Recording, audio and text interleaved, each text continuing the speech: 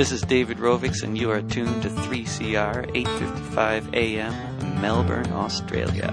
Step 3 is finding there's a tactic when everyone believes it could be true. That if all the people work collectively, there just might be something we can do, and everything can change. Welcome to the Beyond Zero Emissions Show, and salut Babette.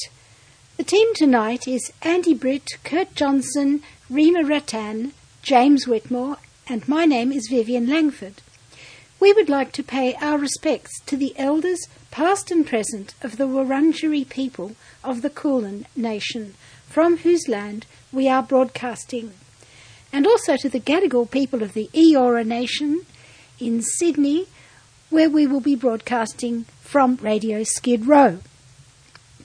This is episode 2 of our series From the Front Lines of the Climate Crisis. I was delighted when 3CR journalists Rima Rattan and James Whitmore agreed to hunt down some stories from the front lines of climate change, and they make a guest appearance on our show. Kurt Johnson, whose regular show you will hear next week, gave a super interview to me from the Pacific. Like you, I was astounded by the news from Siberia recently of very high temperatures, oil spills due to the permafrost melting under tanks, and wildfires in the forests. James talks to a Russian environmental journalist called Angelina Davidova in St. Petersburg, and you will be surprised how similar Russians are to Australians, with fossil fuel experts front of mind and a melting pole at their back. Because Russia's economy is pretty much based and built around production and exports of fossil fuels, minerals, and metals. And Russian economic analysts are looking at what other countries are doing. What about the demand? What about carbon taxes? What's going to happen with the decarbonized economy? Then Rima told me how we shouldn't forget how Australia is on the climate crisis frontline.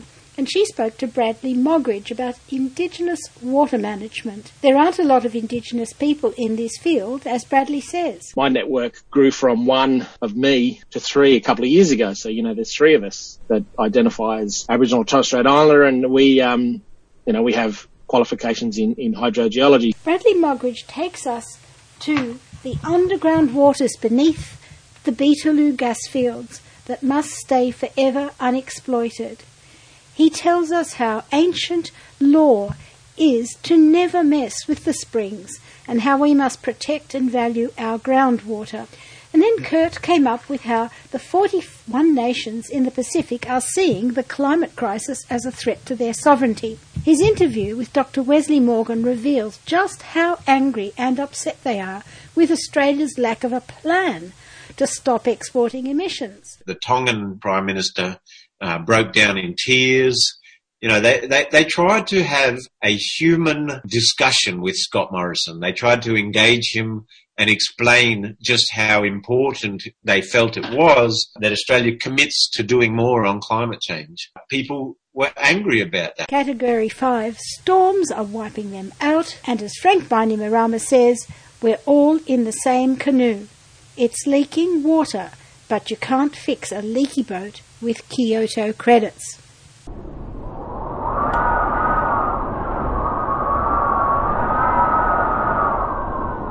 The lessons from the climate front lines may be too hard for mainstream journalists to tell. These lessons are too critical of our own performance as Australians, and they are too hard for our government to hear. But that's the beauty of community radio. We are free to follow a story even when the message is painful. To me, what comes through is we must listen to our neighbours in the Pacific. We must promote Indigenous experts who have an ancient relationship with the land. And we must pay attention to global signals such as the Siberian permafrost melt before it's too late. First, here's James.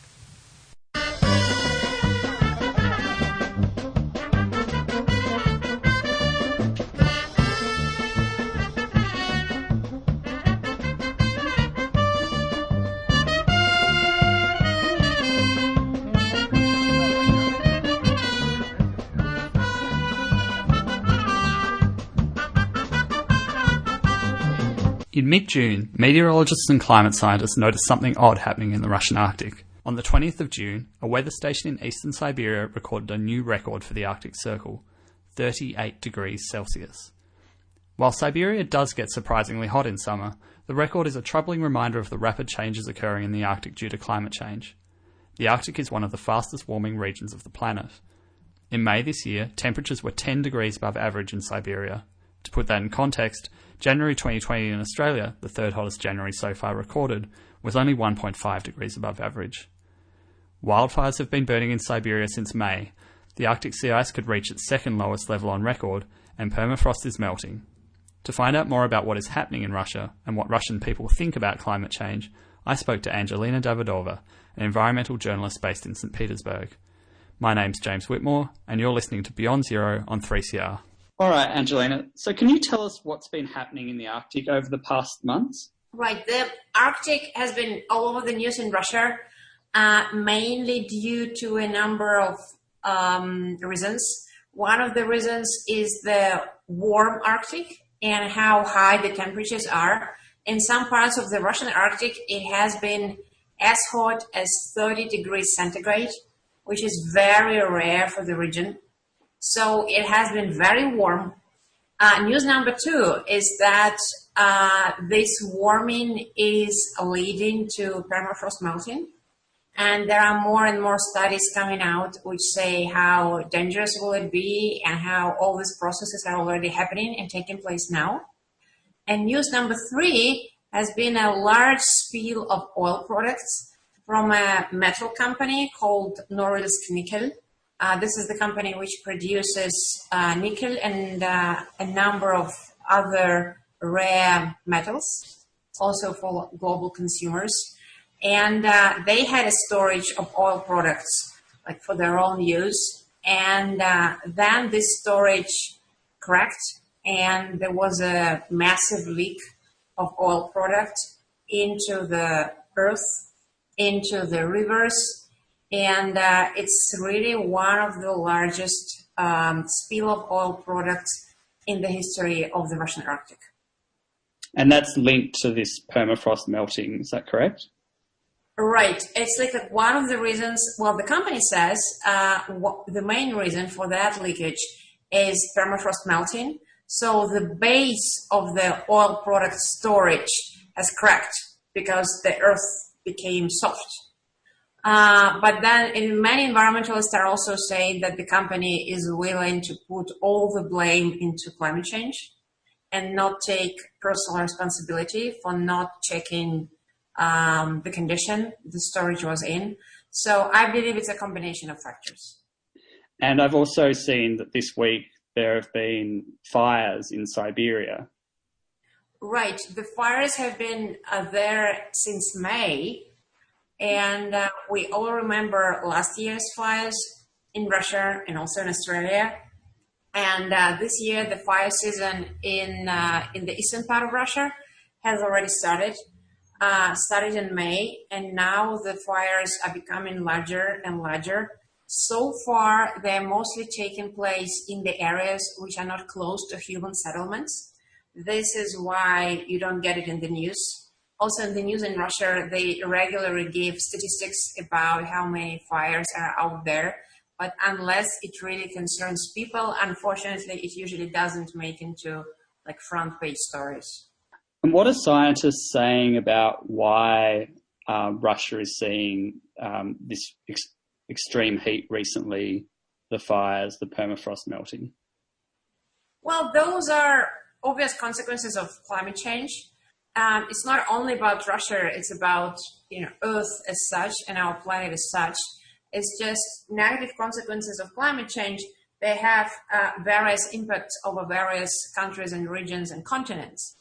And Russia, being a northern country and also a country very close to the Arctic, and which has the largest part of the Arctic, obviously sees consequences which are more typical for Arctic areas and northern areas.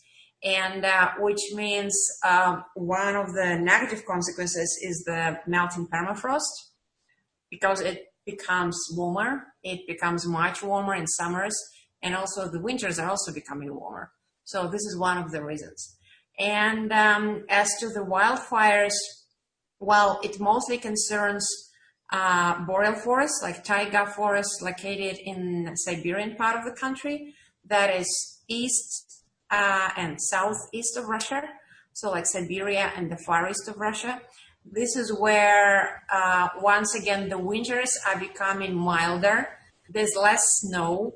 And in case of Russia and in case of water supply, snow is the so-called slow water. It means snow keeps water for long, and then it gradually releases water when it's needed. But if we have less snow, we also have less water for the forests and for the water systems all the year around, which means it's getting drier over there, and there are more wildfires originating just out of natural reasons. And how are these events being talked about among Russian people? Is the link being made with climate change? Well, gradually, yes. I would say I've been someone who's been covering the topic for the last 10 years. And I remember that, say, 10 years ago, that was a completely unimportant topic. No one was really interested in it. People were making jokes about climate change, like how climate change is good for Russia. Like, it will become warmer. We're tired of living in the cold and all this.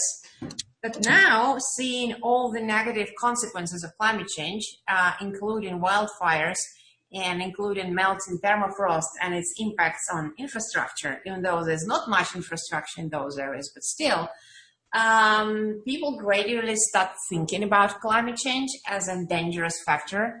So nowadays, if you ask people like in the street about main environmental challenges, they would probably say that waste and recycling is number one. Air pollution and air quality is number two. Green areas, especially urban green areas, is number three. But then they would probably still name climate change as number, 7 or number 8. Now I have a feeling like people acknowledge that it's here and that it's not only beneficial for Russia. So the awareness and the acknowledgement of the climate change and its risks is here. What's been the Russian government's approach to climate change and particularly in reducing emissions? Here, likewise, as with the public, a few years ago, that has been a very marginal topic. And also the politicians were making jokes about how Russia is will benefit from climate change. We don't need to do anything. And we have so many forests, so we will fulfill our climate targets, and we will also help the whole world with our forests. But that kind of approach began changing at around 2009. That was the Copenhagen, COP15, the United Nations Conference. And that was when Russia's president at the time, Dmitry Medvedev, came for the first time to the UN Climate Conference. And he announced that, we're with the rest of the world who acknowledge there is a problem and we're going to be doing something about it. And then Russia's climate doctrine, which is like a baseline document for all climate legislation in Russia, has been adopted. And then later we saw some further legislation passed along. Last year, Russia joined the Paris Agreement. There's also has been a draft of the low carbon long-term development strategy presented this March. Also, a the climate change adaptation plan has been adopted in January this year. And also legislation on carbon reporting and carbon monitoring and a possible discussion on the introduction of a carbon price in Russia has been studied by the Ministry of Economics.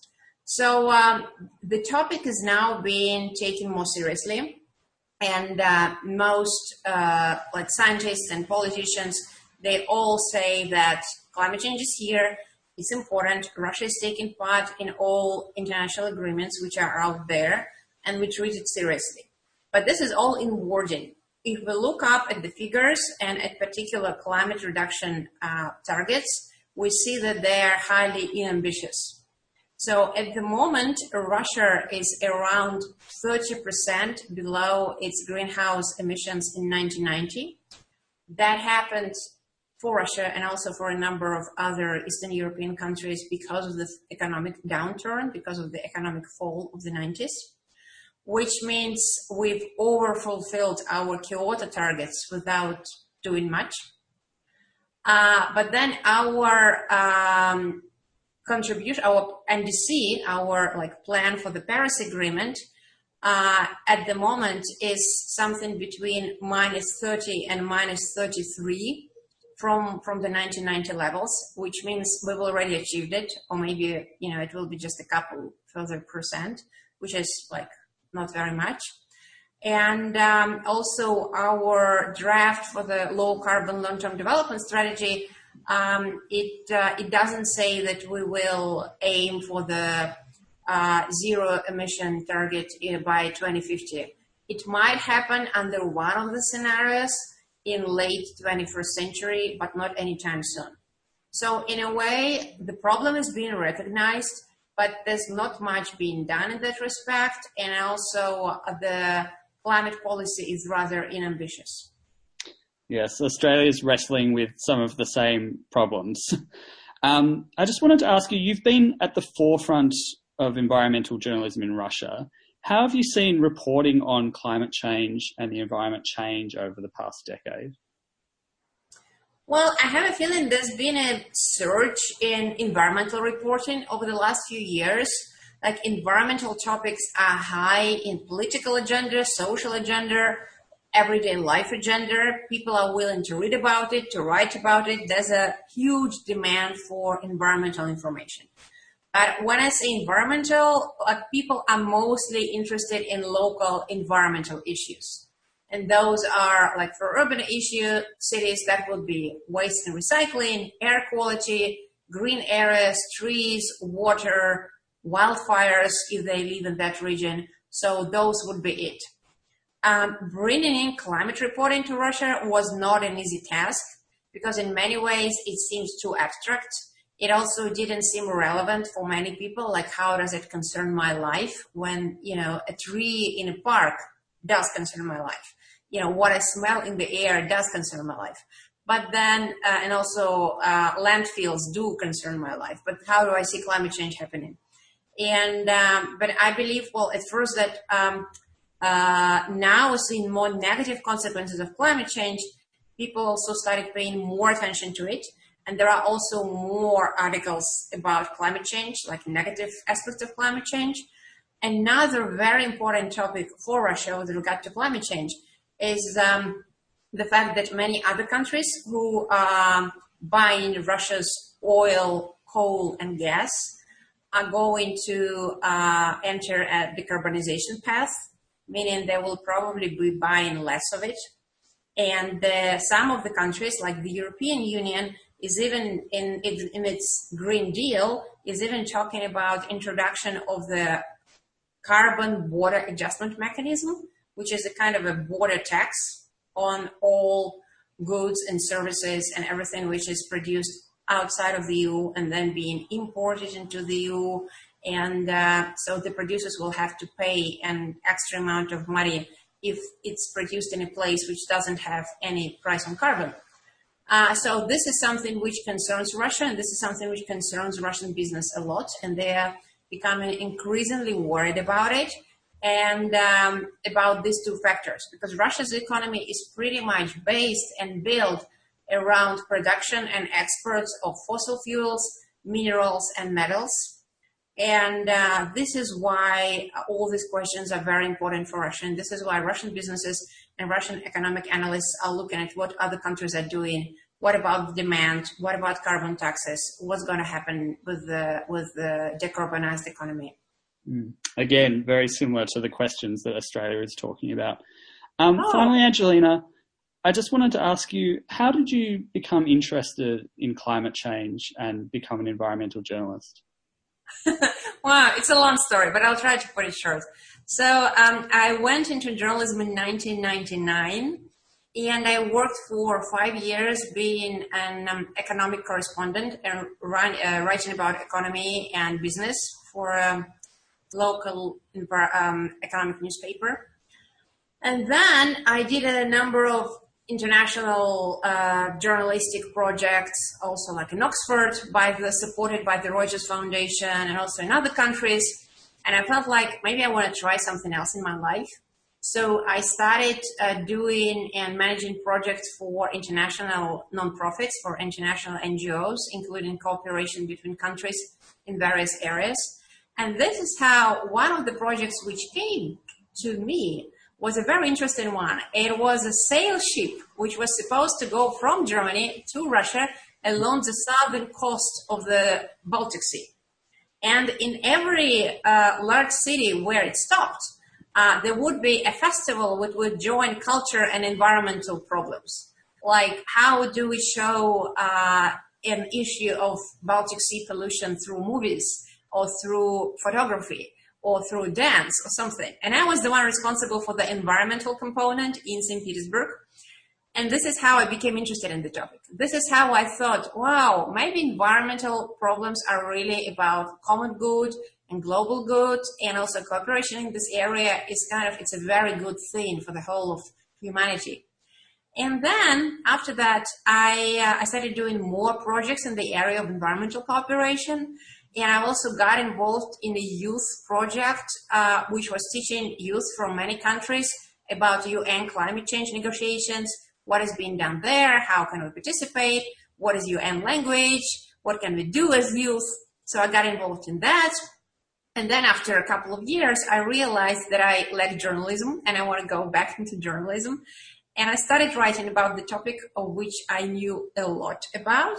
That was environmental and climate policy, economics. So I don't really write a lot about science, but I do write a lot about topics which kind of stay at the crossroads between, say, climate or environment and policy, or climate and environment and economics or society. And this is how I became an environmental journalist, and this is what I'm still doing.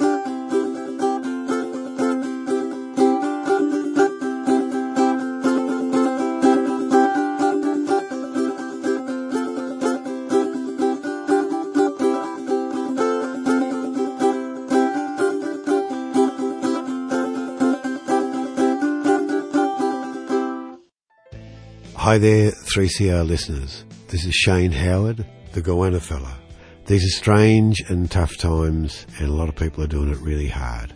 But they will pass.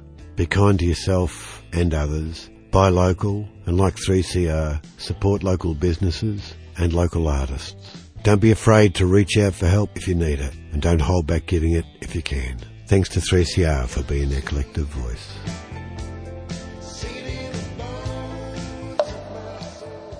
This is the Beyond Zero Emissions Community Show. The climate frontlines are not all far away.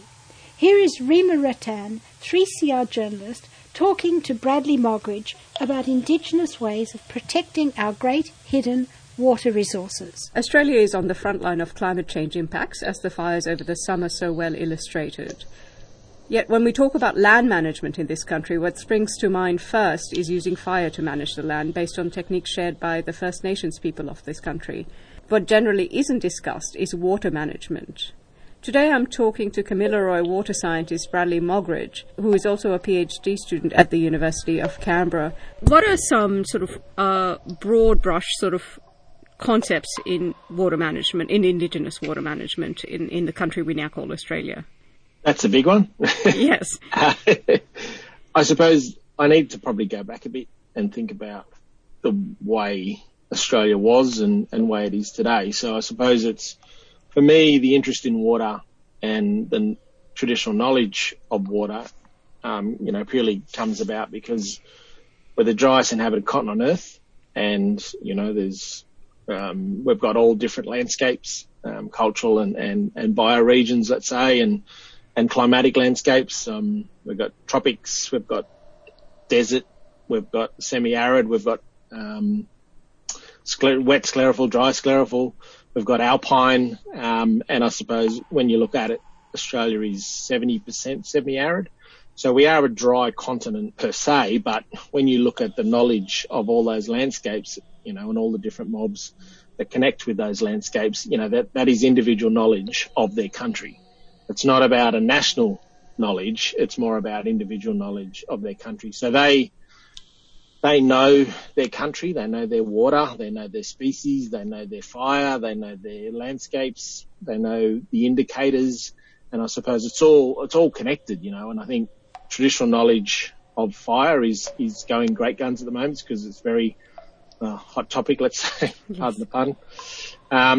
We've just come out of the worst drought on record, which was straight after the Millennium Drought, which was the worst drought on record.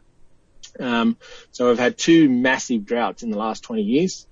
Then we had the fires, and then, there was a bit of rain and everyone forgot about the dry landscapes, dry burnt landscapes. And then we had, unfortunately we had COVID. So we've had major catastrophes, but I think the water debate always gets, another pun, washed away. Sorry. Because as soon as it rains, the short-sightedness of people making decisions and research, dollars and things like that, disappears because it's rain. It's rain, so we don't need to do anything about water management anymore. And I think from a traditional point of view, that knowledge, that old, ancient knowledge of thousands of generations of observation of their country and their water is not considered in the way we manage water today. So I suppose that's part of my fight, or challenge, or it's my research area is to try to make sure that we have a voice in the water debate. There's not like the fire space. There's a few voices there in the water space. We don't have many voices, and I suppose when it comes down to water science, there's even less. There's one or two others, and when I think about my other expertise, which is hydrogeology, groundwater, my network grew from one of me to three a couple of years ago. So, there's three of us that identify as Aboriginal and Torres Strait Islander, and we have qualifications in hydrogeology. So, it's a space that we don't have a critical mass. So it's something that, I'm trying to raise the profile and celebrate, because that's the bit we don't do well in Australia, is celebrate this old, ancient knowledge of a dry landscape that has survived rising sea levels. We're going to see rising sea levels again. We're seeing it now. And there's stories that are being told for generations about the sea level rising when they had to move to higher ground because of the end of the last ice age. So when you think about those stories, they're 7 to 10 to 7 to 12,000 years old, those stories. And they're still surviving. We've survived floods, droughts, even volcanic activity. There's stories of rivers of fire, and that's the lava flows from volcanic activity. So, there's those stories are not, and that's the bit I want to do about the celebration of that knowledge, is that we don't use it to influence the way we think about the landscape and talk about the landscape or manage the landscape, because the way we perceive Indigenous knowledge in literature and books and, on the internet, it's myth and legend and fables and mumbo jumbo and all these other terms that downgrade it as a knowledge set, and I think that's being a Western scientist trained, but also at being lucky enough to hear some of the oldest water stories on the planet. We don't give it credence, and I think that's my other challenge as well, to raise the profile of traditional knowledge and maybe get to a point where I'd love to see it as an equal in the way we manage our landscape and provide decisions on how we manage it as well. Why don't... Talk for days, sorry. No, it's great. We have taken Indigenous knowledge about fire seriously, but water seems to be... Well, water, I guess, it's tricky, isn't it? As you say, the drought breaks and people forget. Yeah. But the danger, of course, is that the threshold's going to get lower and lower. There's going to be less and less water. And people talk about green droughts a lot and things like that. Do you think that it's the immediacy and the impact of fire? Why is it that we give credence to First Nations knowledge about fire but not about water? I think there is, as I mentioned before, there is a bit of a critical mass of voices in that fire. Victor Steffensen is one of the great advocates of this. And, we've got Oliver Costello in that space as well.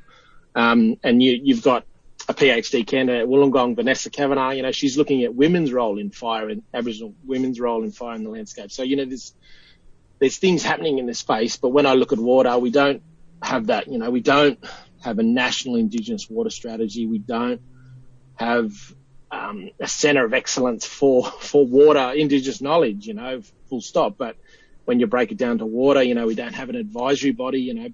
Back in 2014, I was part of the First Peoples Water Engagement Council that gave advice to the National Water Commission, so that was the last time we actually had a voice as a collective body to give advice on water, whether that was planning or policy, but also research space. We don't, even in, let's say, science, in the national science strategy of 2017, I'm sort of paraphrasing here, but what it really recommends is that Indigenous people do science just like women. That's it. That's what we've got to hang our hat on in the science space, So those sort of things, the academies need to change as well. The learned academies that need to shift their thinking and cultural attitudes, but also allow for, one day I'd love to see our elders as fellows of the Academy of Science, because of that knowledge they have of their country. That knowledge that's been passed on, it's been tested. They had methods, they had apparatus, they had ideas, they had values, and they had results, and that they could replicate those results. And, that to me is a science in itself. So, but really, we survived, and adapted. And I think that's our next big challenge as well, is adapting and mitigating to drier, longer periods, hotter periods, hotter fires, rising sea levels. So, that we're going to have to adapt as well. So it's, I think Indigenous knowledge can be a part of the way we manage it. We've just got to make it happen. So I guess that in terms of nations managing their local areas that you mentioned earlier, I'd imagine that there wasn't a sort of, you look after the land, this guy will look after the water, that, wouldn't have been separated. Can you talk a little to a sort of an integrated understanding, or I guess an ecological understanding to landscape, which kind of seems weird to say in itself, but go on. Yeah, look, I suppose the roles of people within an individual nation would be different. There'd be the law holders, the knowledge holders, the elders that would hold knowledge for that and have the stories and the songs and the dances linked to the knowledge of their country. And a lot of the times, that's why we are the original storytellers, but we are the storytellers of science before science was even a thing. So I think the aspect of knowing your country, there's men's and women's business, so I'm, having a background in hydrogeology, I need to be careful as well, because women's sites are closely linked to groundwater in my country. So I need to be very careful where I go and what I say about some of these places. So, the gender specific roles, but also the places within your country. So the knowledge of when the rivers start flowing less or stop flowing, you got to know where the deep water holes are. So where you can either get water or food, or where the shallow aquifers are, where you can actually dig and access these, in some of the sand hills that are blown in on some people's country, So there are a lot of the knowledge is in the songs and the law, and so there are keepers of that law. But we need to understand that that they will have knowledge of their own space, not of anyone else's space. And when things start changing, like let's say we put a dam at the top of a river, the knowledge of your country suggests that, there's a plant that's flowering. That means maybe a fish species is spawning, or it's on the run or on the move, or there's been a fresh flow come down the river. And as that water recedes, the native fish, like in the southeast corner on my country, they start to move. So, that's the time to go to the river to catch a feed. And so those indicators tell you that, but you might be in a regulated system where there's a dam in a modern sense, where there's a dam at the top of your catchment, but it hasn't released that water based on those indicators. There could be rain in the catchment, but that water's not coming down because it's been held back by the dam, or no one's ordered that water. So I suppose it's how can we make sure that those traditional indicators are matched with river flows as well, and that's a space that we don't do it really well either in the Australian landscape. So when you think about environmental flows, they are to mimic pre-development natural flows to a point. Well, I don't think we can mimic that without traditional knowledge. The science can only go so far, based on, the species needs, but it's very much responses to fish spawning or vegetation needs and things like that, or bird breeding, events. But there are indicators that don't get considered as well. So, that knowledge that Aboriginal people hold, I think, is just not considered in the way we manage the water in the landscape. Of course, water, you would think, as a dry continent and stuff, is a very serious issue. But most cities now, most capital cities have desalination plants. You can almost foresee a future where the inside of Australia is dry and abandoned. Yeah. Well, look, let's hope it doesn't get to that point. But Australia responds to a crisis, and I think responding to the fire crisis, because it was so widespread and across many different landscapes, and it had huge impacts and loss of life and property, that's the thing that has been responded to. There was a number of committees established, but during the drought, they have an inquiry, but unfortunately the way the systems work is that the lobbyists get what they want. And, when you think about river management, there's some unregulated rivers in New South Wales that have low flows. They're the flows that's supposed to keep the river alive in dry times. But there was rules brought in by a minister of the Crown that said, no, you can pump those low flows. And so that means the rivers, that's why we saw those massive fish kills, because those rivers were under such stress already that there's still people taking water. Yeah. And they weren't breaking the rules. They were just complying with the rules they lobbied for. What is the state of Australia's groundwater? Why I got interested in groundwater, because I'm in Kamilaroi country, we're down towards the bottom of the Great Artesian Basin, so we've got a lot of springs in our country.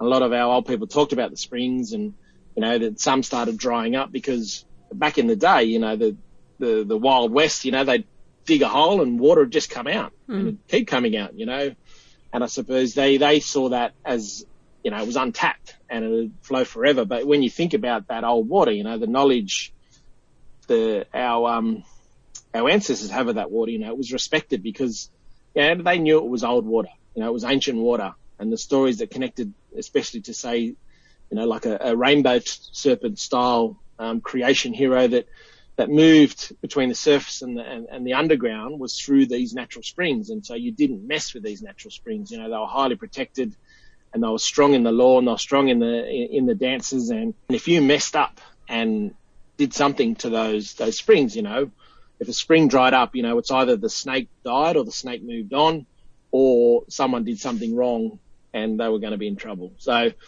the knowledge of groundwater systems has been there, because there is a fair bit of uncertainty on groundwater, in the models and things like that. But, we have a fairly good picture of what's there. And, I think the threats that are coming to groundwater systems, I think the biggest threat, let's say, is coal seam gas. There's a lot of unknowns about the impacts that's going to have. But, when you think about that sort of industry, they're going to be puncturing the earth 10,000 times to get the gas out. And that can't be good. So the knowledge and science need to work together, and also the value of those natural the groundwater systems and their connectivity to surface water as well. I think that is an untapped area. Knowing your country and knowing your waters and knowing the indicators all linked to your survival, and knowing the species that need that water at certain times. But also, the harvesting of water, groundwater systems, tunnels, and using, say, a line of ants going into a cave, or birds in a dry landscape will potentially suggest where water is, or a stand of say gum trees in the middle of nowhere is there accessing groundwater and they're able to thrive. So it's knowledge of those places. But I'd just love to see another, the next generation or my generation think about water in the landscape and how we can actually influence the way we manage water, because we've got so much to offer and so much to celebrate. And I think that's the hope and the exciting bit is that, the realization that we can celebrate this landscape and this knowledge system, this old knowledge system of our mob that can make this place a better place. And the way we manage water and the landscape can only be better for our next generations, So it's leaving a legacy for the next and honouring the past. You're listening to the Beyond Zero Emission show at Radio 3CR and Radio Skid Row. It's called Climate Frontlines, Episode 2. And now Kurt Johnson will take us to the Pacific Islands. But first a song of farewell from Fiji and Tonga, Isa Lei, sung by the Suva Methodist Church Choir. Isa, Isa, Mulanila, Sabina.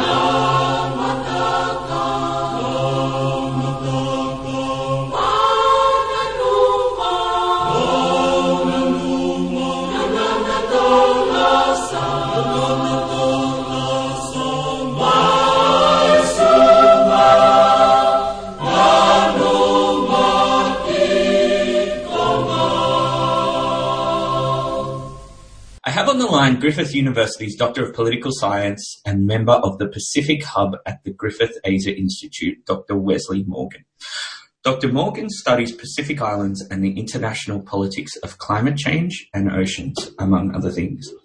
We discussed with him the complex relationship between Australia and other Pacific Island nations over climate change and how it has not just become a humanitarian and environmental issue, but is also an issue of national security. So Australia is, to be honest, the average Australian has a flawed understanding of the Pacific. How is that ignorance perceived throughout the region? Yes, I think it would be fair to say that most Australians have a limited understanding of the Pacific region. I mean, we're blessed to have in the near region 14 independent Pacific Island countries.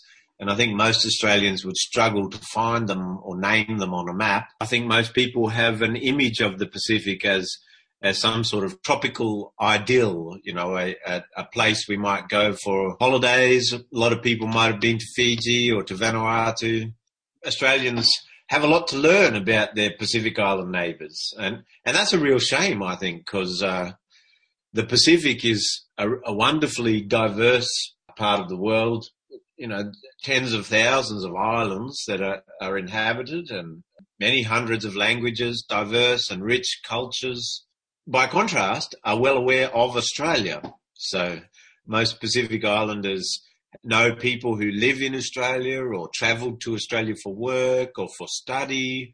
So if you like, Pacific Islanders are a lot more familiar with Australians than Australians are of Pacific Islanders. So how has climate change already started costing lives in the region? Well, climate change impacts in lots of different ways. I mean, like Australia, Pacific Island countries face changes in rainfall patterns. So we're seeing droughts, flooding. In terms of impact on lives, perhaps the most dramatic is the increase in more intense cyclones. The Pacific's been smashed in the last 5 years. So Vanuatu's been hit twice by Category 5 storms.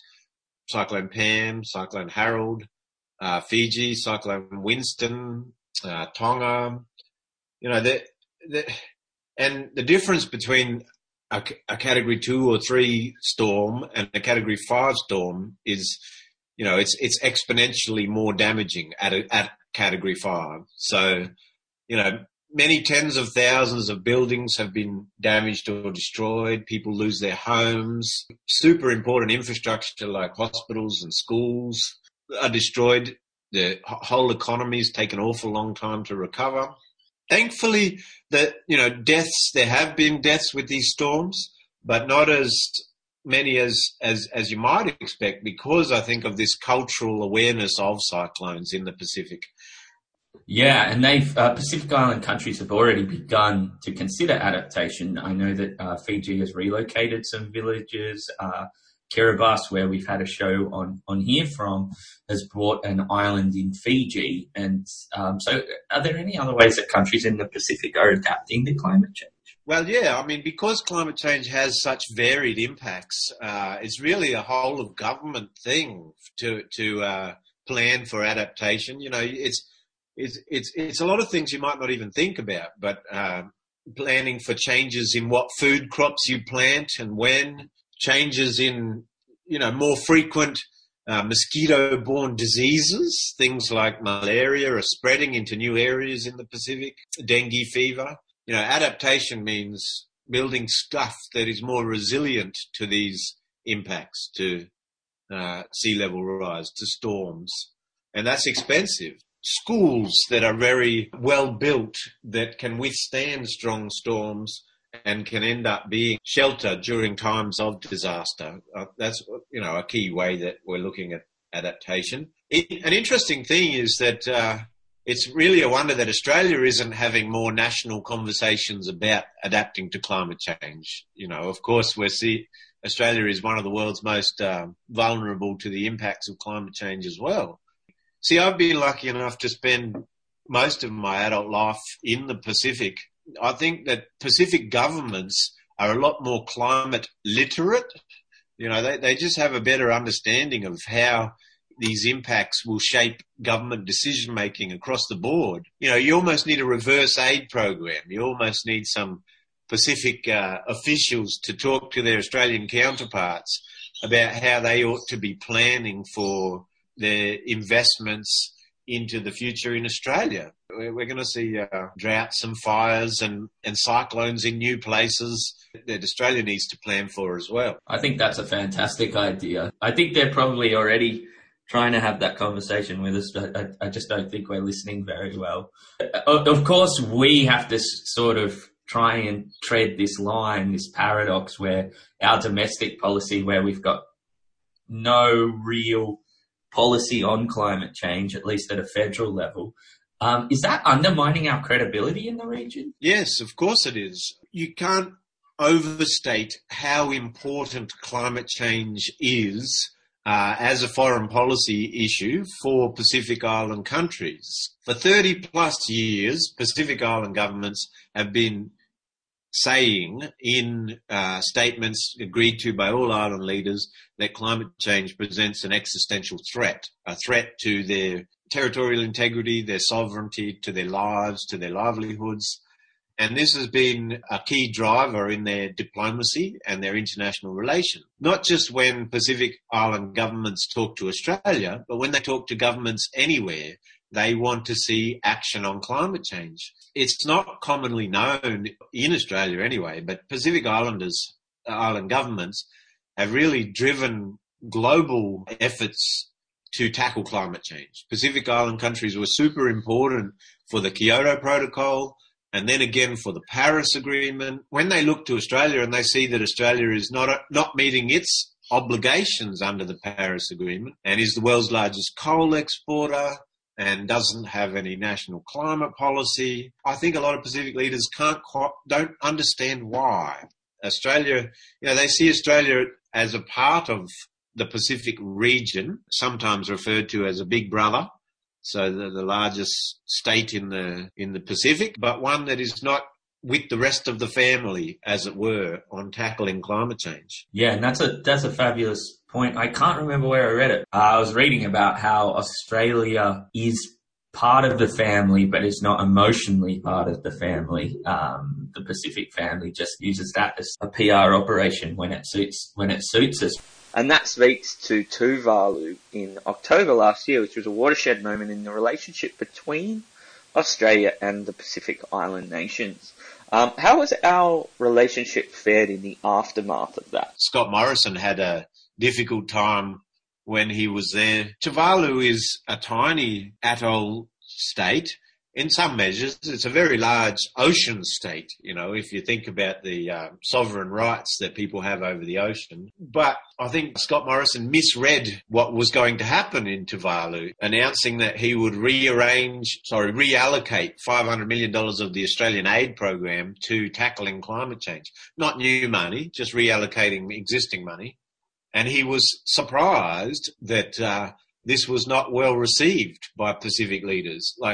I think it really speaks to Australia's lack of emotional engagement with its island governments that he was surprised. There is even a catch cry that if you save Tuvalu, you save the world. And there is some truth to that, in the sense that when an atoll state like Tuvalu goes under, heaven forbid, with sea level rise, with damage to coastal ecosystems and reefs, it won't be just Tuvalu, it'll be all of us. But to come back to your point about were there bitter feelings? Yes, there was. Last year, every year the Pacific leaders get together and the Australian and New Zealand Prime Minister, and they go off to a retreat. There aren't cameras present and there aren't officials present, and they have very frank conversations about their relationship. And this speaks to the special relationship that Australia does have with the Pacific. But apparently at that meeting, the Tongan Prime Minister broke down in tears. They tried to have a human discussion with Scott Morrison. They tried to engage him and explain just how important they felt it was that Australia commits to doing more on climate change. Apparently, Scott Morrison's response was just to again and again point to this $500 million of reallocated aid. And people were angry about that. There's no doubt about that. After that meeting, for example, Pacific leaders went off to the global climate talks that last year were in Madrid, in Spain. And at that meeting, Pacific Island leaders made a real point of talking about Australia's plans to use Kyoto credits, these dodgy credits that Australia is claiming in order to avoid actually reducing emissions. And Pacific prime ministers on the global stage took that opportunity to say that the Fiji Prime Minister said, we're all in the same canoe. It is leaking water. And what did he say? You can't fix a leaky boat with Kyoto credits, is what Frank Bainimarama said. And he said, that there are zero excuses. So bitter, I think, is the feeling that meeting left. And fair enough. So you wrote a really interesting piece for The Interpreter, which is looking at climate change in the Pacific as actually an issue of national security. How is that different from how it's typically viewed? Key to this is Pacific Island countries have argued for decades that climate change is a national security threat. There's a lot to this, right? Some people, they argue, okay, climate change is going to exacerbate traditional threats like warfare or might cause mass migrations of people. But Pacific leaders have actually said, well, look, climate change itself is a threat to our territorial integrity, is a threat to people's lives. And they've taken this to the United Nations Security Council to try and get traction on this idea that climate change is in itself a security threat that countries need to work together to tackle. This is why in just a couple of years ago, Australia is suddenly much more interested in the Pacific over the last 3 years or so. There was a big Pacific step up, and much of this is driven by changing geopolitics and concern about a more powerful China in particular. So Australia suddenly has these heightened security concerns a couple of weeks ago, Australia announced a defence update, in which the top line message was, I think, $270 billion would be spent on acquiring missiles. Australia is deeply concerned about traditional security threats and a changing geostrategic environment. But in the meantime, Australia has been, last year, the hottest and driest year on record, and Australia had the worst bushfires it has ever had. And they killed, between the fires themselves and the smoke from the fires, they have killed more Australians than the COVID-19 pandemic has so far. But there seems to be something of a myopia, something of an unwillingness to treat climate change with the same seriousness that you might treat more traditional security threats like conflict across the border. I think the Pacific Island countries are just slightly ahead of the curve.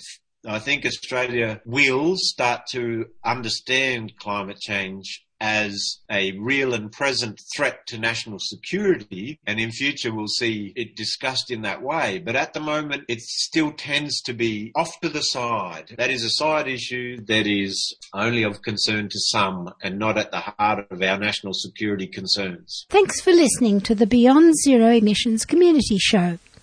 It was wonderful to work with guest broadcasters tonight, Rima Rattan and James Whitmore. And thanks to our regular team, Kurt Johnson and Andy Britt. Tonight, our guests were, and many thanks to them, Russian journalist Angelina Davidova in St. Petersburg, Indigenous water scientist Bradley Mogridge in Canberra, and Pacific Hub academic Dr. Wesley Morgan at Griffith University. Now, climate action this week for all listeners in Melbourne. On the 24th of June, 41 environmental groups stopped the logging of 15 forest stands for a full day. They are also taking legal action against the Victorian forests, Vic Forests. The next info session about this is on Zoom on Wednesday, 22nd of July at 6 p.m. You can get the Zoom details by emailing this address: King Lake Friends of the Forests @gmail.com, and I'll put that on the podcast notes. You can look up BZE podcasts and find the notes, or you can contact us at radioteam@bze.org.au. The second action you can take is on Saturday 25th of July at 2 p.m. There will be an Extinction Rebellion Victorian People's Assembly to mobilise for climate action.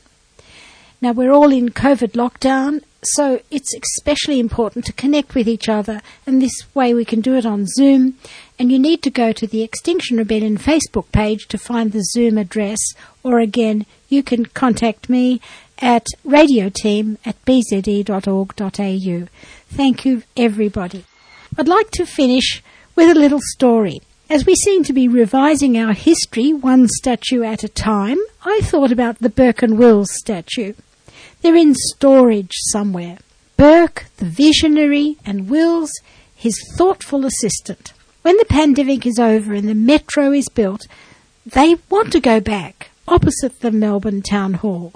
But slowly, Wills is standing up. And he says to Burke, "Robert, sit down a minute. We can't go back to Collins Street looking like we discovered anything. If we tried to get along with the Aboriginal people, you know, we'd have had plenty to eat and plenty of water. Those people would have told our friends at Cooper's Creek that we were only hours away. They'd have sent smoke, you know. They know where people are in the landscape. We'd have known there was no inland sea, and most of all, we'd have found out how to prepare that nardoo so it wouldn't kill us. Robert, you said it grew on trees. You had no respect for the local tribes, and you ordered us to shoot over their heads to frighten them off when they brought us fish to sustain us. Listen, when we go back, I want our plaque to read, 'How could they have starved to death surrounded by food. We're confronted by climate change, listeners, and tonight we've heard from the front lines.